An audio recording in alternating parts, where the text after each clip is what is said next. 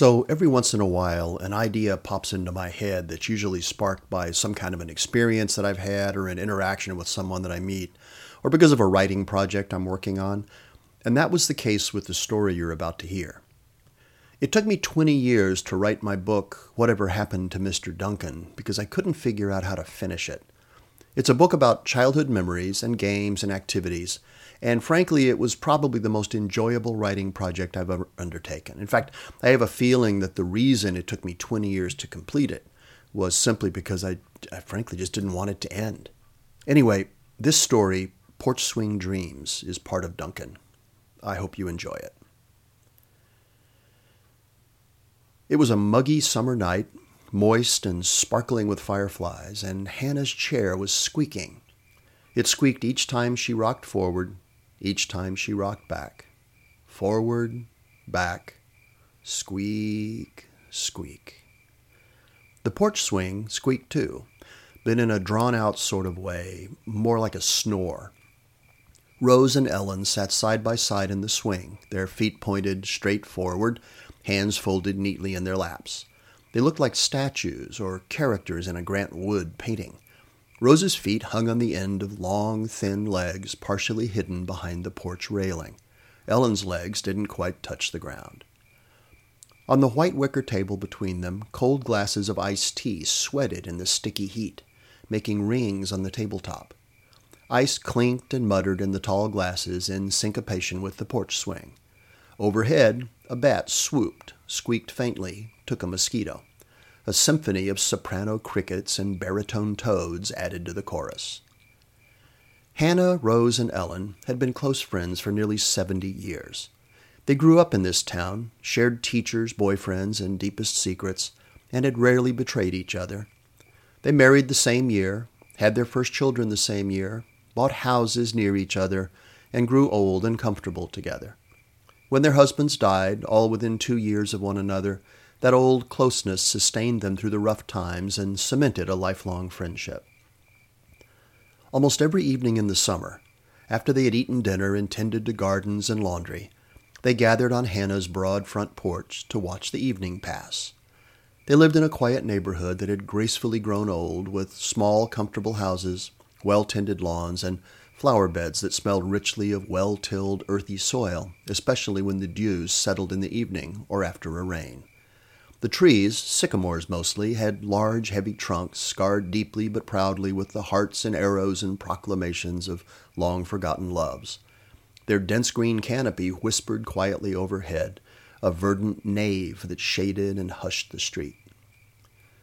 Shortly after dinner time, young couples came out to walk, with small children in strollers and pedal cars, or pulled behind in red wagons. They always waved politely at the three women as they chased toddlers and fire trucks and tricycles. Next were the couples with older children, relieved to have a few quiet moments alone. The kids were home watching television or off at friends' houses for the evening. They were usually oblivious to the women on the porch, wrapped up in each other as they usually were. By the time they came out, it was late dusk, and the light had faded to monochrome twilight, a charcoal sketch of muted grays. Rose always nodded when they walked by. They rarely noticed. Next were the joggers, the fast walkers, the free-roaming dogs. As soon as darkness fell and the street lights came on, out they came. The joggers wrapped in their own little iPod worlds, the walkers marching along like British sergeant majors swinging their arms, all dressed in designer-made, tight-fitting clothes. They were oblivious to Hannah, Rose, and Ellen. The pets ran their mysterious patrols, ducking in and out of inky backyards and dense hedges and shrubs. They were certainly aware of the three women, but rarely showed it. It was about this time every evening that Mary Hubble passed by, walking Walter, her immensely overweight basset hound. They could hear her coming down the sidewalk, her slip-ons flip-flopping on the warm cement, the dog's nails clicking in rapid cadence as it waddled to keep up, its ears mopping the sidewalk. Hannah didn't like Mary, and Mary didn't like Hannah. Neither could remember why. It had to do with something that had happened years before, now long forgotten. Hannah had always harbored a sneaking suspicion that Mary fancied her husband. In fact, she would swear that she once saw Mary wink at George on one of their frequent walks years before. George had seen it too. He'd started acting silly and tongue-tied like a schoolboy. Mary had smiled at both of them, but the smile lingered on George's face. Hannah smacked George on the back of his head and kept walking. It still irked her. Sure enough, here came Mary, her early warning flip-flops slapping a rhythm on the sidewalk. Reaching Hannah's yard, she paused to let Walter squat on Hannah's grass. Looking up, she feigned surprise at the sight of the three women sitting on the porch. Somewhere in the neighborhood, a dog barked noisily. "Evening, ladies," she smiled, glancing down at the dog still squatting on the lawn. "Lovely night for a walk." "Huh," said Hannah, crossing her arms. The other two said nothing, their eyes following Mary as she walked on down the sidewalk. "Well, good night, then," she called out faintly, disappearing behind the juniper hedge that divided Hannah's property from the house next door. "That damn dog pees on my yard every night," Hannah groused. "Some people just have no manners." Rose looked up, smiling. "Seems to me it's the dog that needs a lesson in manners. I mean, I don't see Mary squatting in your yard, although I'd like to." That got a laugh out of all three of them as they sat back and contemplated the image. "I'd take a picture and share it with the neighbors," squealed Ellen, slapping her hands in her lap. Suddenly Rose silenced them all with a shush. "Here they come," she whispered excitedly. "Quiet." It was completely dark now, and the hush of night had fallen over the neighborhood. The youngest children were tucked in bed. The adults settled down with each other in front of the TV, drinks in their hands. Most porch lights were out. The crickets sang a bit more slowly now as the evening air cooled. Hannah's porch light was turned off to discourage mosquitoes and for another far more important reason. It was time for the last shift of the evening. From all over the neighborhood, children began to arrive singly, in pairs, and in small, gaggly groups. They converged on the house across the street and stood on the lawn in a small, sloppy circle. Dinner was over, and with an hour or two left before bedtime, the older kids in the neighborhood always gathered for night games. Tonight, it was to be flashlight tag, for every child was dressed in black, like ninjas in training, each one carrying a flashlight. Every night, Hannah, Rose, and Ellen watched. Some nights the children played a series of games like red light, green light, or statues, or Mother May I. Other nights a single game like hide and seek occupied them until their parents called for the fourth and apparently final time. Hannah and her friends had watched the games every night that summer, completely unobserved. They had learned the rules and often conferred quietly among themselves about the fairness of a particular child's actions, like golf announcers. There was no way to predict what each evening's game would be either, but it didn't matter. This was the part of the evening that the three friends held out for every night. By the time the children came out to play, the tea in their glasses was long gone, the ice melted, but they didn't notice. You see, the evening game was a time machine. At the beginning of the summer, when the children first shed their winter chrysalises and ventured outside to play, their summer wings spread against the dark, Hannah and her friends had resented the noise they made. Over time, though, they came to enjoy the excitement and developed a secret interest from the anonymity of the dark porch. They were anthropologists, observing the play behavior of young animals and remembering when they were young animals. And soon, watching became a habit, and they looked forward to it. From the mists of long-forgotten memories, the games brought back good times, smiles of remembrance, and the occasional tear of opportunity lost. "Flashlight tag," said Ellen absent-mindedly. She watched the kids, but her gaze was on something far, far away. Children scattered to the far corners of 3 yards, their hiding places betrayed by muffled giggles, an occasional flash of blonde hair, nervous fingers on flashlight buttons. A young girl named Shirley was it. She was running around the yard, waving her flashlight wildly in hopes of illuminating a carelessly hidden enemy. Another bat swooped through the porch in pursuit of insects. Crickets chirped. Somewhere, a sprinkler system sputtered to life. "Did we ever have that much fun?" asked Hannah, quietly, almost whispering. The other two looked over at her, their swings stopped. "Did we ever play games like that?" Rose looked at Hannah, her white hair glowing softly. "Well, of course we did," she replied. "We played Capture the Flag and Red Rover and..." Oh, you remember that game with the ball? What was it called? That game we played when Rodney Wilkins got smacked in the nose with that stick? Ellen chuckled. Stoop ball. That was stoop ball, remember? We played over at Grandma Perkins' house. Why, I haven't thought about that in years. She started the swing rocking again, slowly, slowly, the chains groaning out a quiet rhythm. Hannah rocked a little, squeaking a little. I guess I never expected to get old, she muttered with just a trace of resentment in her voice. Now, who are you calling old? Snapped Rose, stamping her foot on the porch. A large moth flitted off the railing, bumping gently into Ellen's face. Rose is right, Hannah, said Ellen, brushing away the moth. Why, we walk every day. We play rummy and sometimes bingo on Saturday night. We even go on vacations together. Hannah exhaled loudly. Across the street, the kids had gathered in a group again, apparently starting round two. The first parent's voice wafted from a distance like a Turkish call to prayer. In keeping with protocol, the kids heard but ignored the voice. But we are old, said Hannah, leaning forward. I mean, when was the last time we did something really fun? Those are old people things. We walk like all the other old people, smiling and nodding at each other like that stupid little dog that Mary has in the back window of her Cadillac. We play cards with old people, yell bingo with old people, and vacation with old people. But I don't want to be an old person. I want to be young, but I'm afraid I've forgotten how. And what scares me is that I'm not sure I'll ever remember. Have we lost that forever? Will we ever again have the same kind of fun that those kids are having? Her lifelong friends sat in awkward silence. Even the crickets had gone quiet. Across the street, the second, third, and fourth parental ultimatums had been issued, and the knot of children was beginning to unravel as they trudged home. Only a small group of boys remained.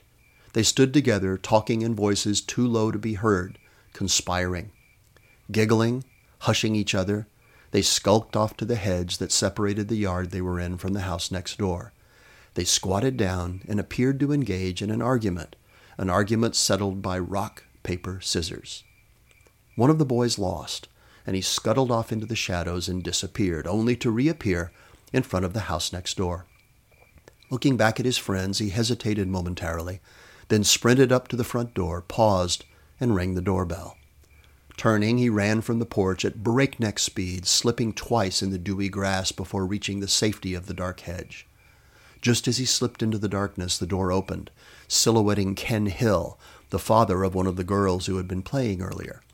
Looking around, he muttered to himself, then closed the door with a click. The boys muffled their laughter with their hands before scuttling down the street. Hannah, Rose, and Ellen watched the event unfold without saying a word. As the boys disappeared, Hannah made disapproving noises with her tongue. Now, why in the world would those boys do such a thing? After all the fun they just had playing, why would they go and do something like that? Why, that's just disrespectful and rude. Ellen and Rose looked over at Hannah, sitting there with her arms crossed, her rocker still. Why, just for fun, Hannah, said Rose, chuckling. Remember, Anna Hill lives in that house, and those boys are at the age when the best way to get a girl's attention is to drive her crazy.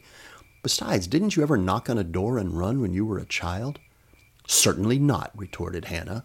We played games that didn't bother anybody. Why, Ken Hill was irritated by that. I could see it from here. What a mean thing to do to a neighbor. Suddenly, Rose started to chuckle, and then she laughed out loud. Why, Hannah, she chuckled, haven't you ever wanted to do something like that to somebody just for fun? Hannah looked over at her. The only person I've ever wanted to do something mean to was Mary Hubble and that fat dog of hers for pooping and peeing in my yard. I just want to give her a piece of my mind sometimes. Well, come on, Hannah, said Rose, pushing herself slowly to her feet. Let's go give her a piece of your mind. Hannah stood up, a quizzical look on her face. Ellen stood too, a slow smile spreading across her face. Rose, are you going to do what I think you're going to do? No, replied Rose. I'm not going to do anything. But Hannah is. Hannah looked first at Rose, then at Ellen, as comprehension slowly dawned on her face. Oh, no, we can't do this. Ellen, Rose, are you listening to me? But they couldn't hear her. They were already halfway across the yard, stepping through the shadow figures cast by the sycamores. Rose! Ellen! She hissed. But they were already walking down the sidewalk, heading for Mary's house, and they were giggling. Muttering to herself, Hannah tried to catch up, moving as quickly as her aching bones would carry her. This was late for them. They should have been in bed an hour ago. Tomorrow morning they'd walk at 7:30, their usual time, and it would come awfully early if they didn't get to sleep. Hannah caught up to them at the hedge that divided Mary Hubbell's yard from the yard between Hannah's and Mary's. There was a bird bath in Mary's yard and one of those stupid plastic flamingos. Birds never came to the bird bath, something she complained about regularly. Hannah liked to think they were scared away by the flamingo. "Just what is it you plan to do out here?" she demanded, knowing full well what they were planning. "Do you have any idea what time it is?" "Hush, Hannah, she'll hear you," admonished Ellen. "Now all you have to do is run up onto the porch, ring the bell, and run back here." Hannah looked at her two friends, their lined and wrinkled faces smiling back at her, their eyes bright and shining. "You two have lost your minds," she muttered, shaking her head. Her arthritis had been acting up lately, and her hands were aching ever so slightly. She hadn't run in, years? And now her lunatic friends wanted her to do so for this silly prank. It really was crazy, and yet... "Oh, all right, I'll do it," she suddenly blurted, not really knowing what pushed her over the edge at just that moment. Turning, she peered around the hedge at Mary's dark porch, the only light coming from the tiny orange glow of the doorbell. That was her target. Bending over slightly, she began to walk quickly toward the porch, her white sneakers glowing in the darkness, excited and mortified over the prospect of getting caught. Reaching the steps, she looked back at the hedge where Ellen and Rose waited. They waved their arms and whispered loudly, encouraging her onward. "What am I doing?" she thought. She was 78 years old, as content and comfortable with her life as she was supposed to be at her age, and yet here she was getting ready to play a stupid trick on her neighbor. "It's finally happening. I'm going crazy," she thought. Shaking her head as she came back to the moment, she realized that she was standing with her finger poised over the faintly glowing button. Turning, she surreptitiously looked over her left shoulder, then over her right, to make sure she was alone. No one was on the street except for the two crazy-as-loons old women waiting in the bushes. Taking a deep breath, Hannah pushed the button. The bell rang with a loudness that startled her, like an old telephone, as if it would wake the entire neighborhood, and for a moment, she froze. She heard her friends' frantic voices telling her to run, but she couldn't. She just stood there. Suddenly, Mary's basset hound began to bark somewhere in the house, and the noise galvanized Hannah into geriatric action. She heard movement as Mary rousted herself from whatever she was doing and started for the door. Hannah turned and descended the 3 steps as quickly as her legs would carry her, crossing the wet grass, leaving telltale footprints in the dew as she headed for the protective darkness behind the hedge. Just as she got there, Mary jerked open the door and turned on the porch light. She stood there in a frilly pink housecoat with curlers in her hair and big fuzzy slippers on her feet, looking puzzled and more than a little annoyed.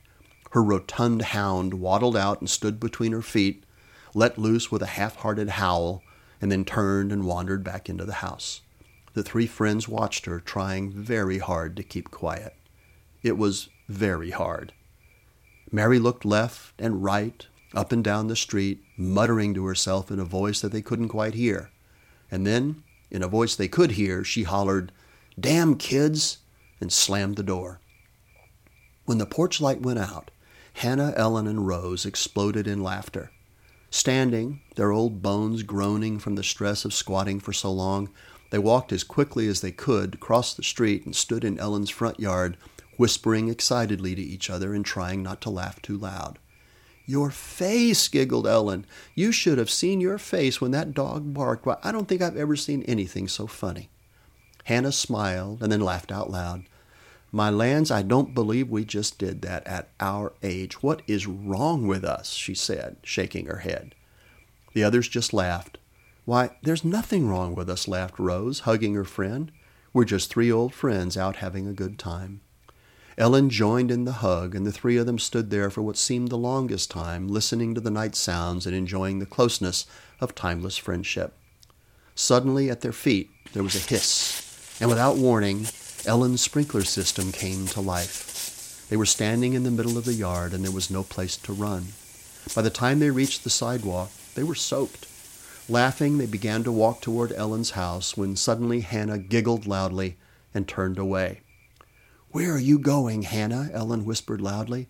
"I've got towels for you. Come in and dry off before you go home. You'll catch your death." Looking back at her friends, Hannah smiled and then turned and looked at Mary Hubbell's house, now dark once again. She looked at Mary's porch, at the faintly glowing doorbell, at the bushes and hedges and whispering sycamores in the front yard. Her gaze paused for a long time on the trees and their gently swaying branches. Turning to Rose and Ellen, wearing what could only be described as an evil smile, she said, "I'll be right back." Stopping to look at Mary's trees again, she whispered, "Wait here. I'm going to get a couple of rolls of toilet tissue." Porch Swing Dreams from my book, Whatever Happened to Mr. Duncan. I hope you enjoyed it. For the Natural Curiosity Project, I'm Steve Shepard. Thank you for listening.